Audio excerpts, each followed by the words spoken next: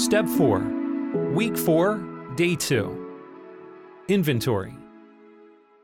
The scripture for today is Colossians 3, verse 5 to 10, which says, "Put to death with Christ, therefore, what is earthly in you: sexual immorality, impurity, passion, evil desire, and covetousness, which is idolatry.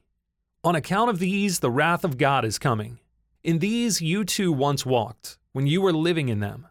But now you must put them all away: anger, wrath, malice, slander, and obscene talk from your mouth.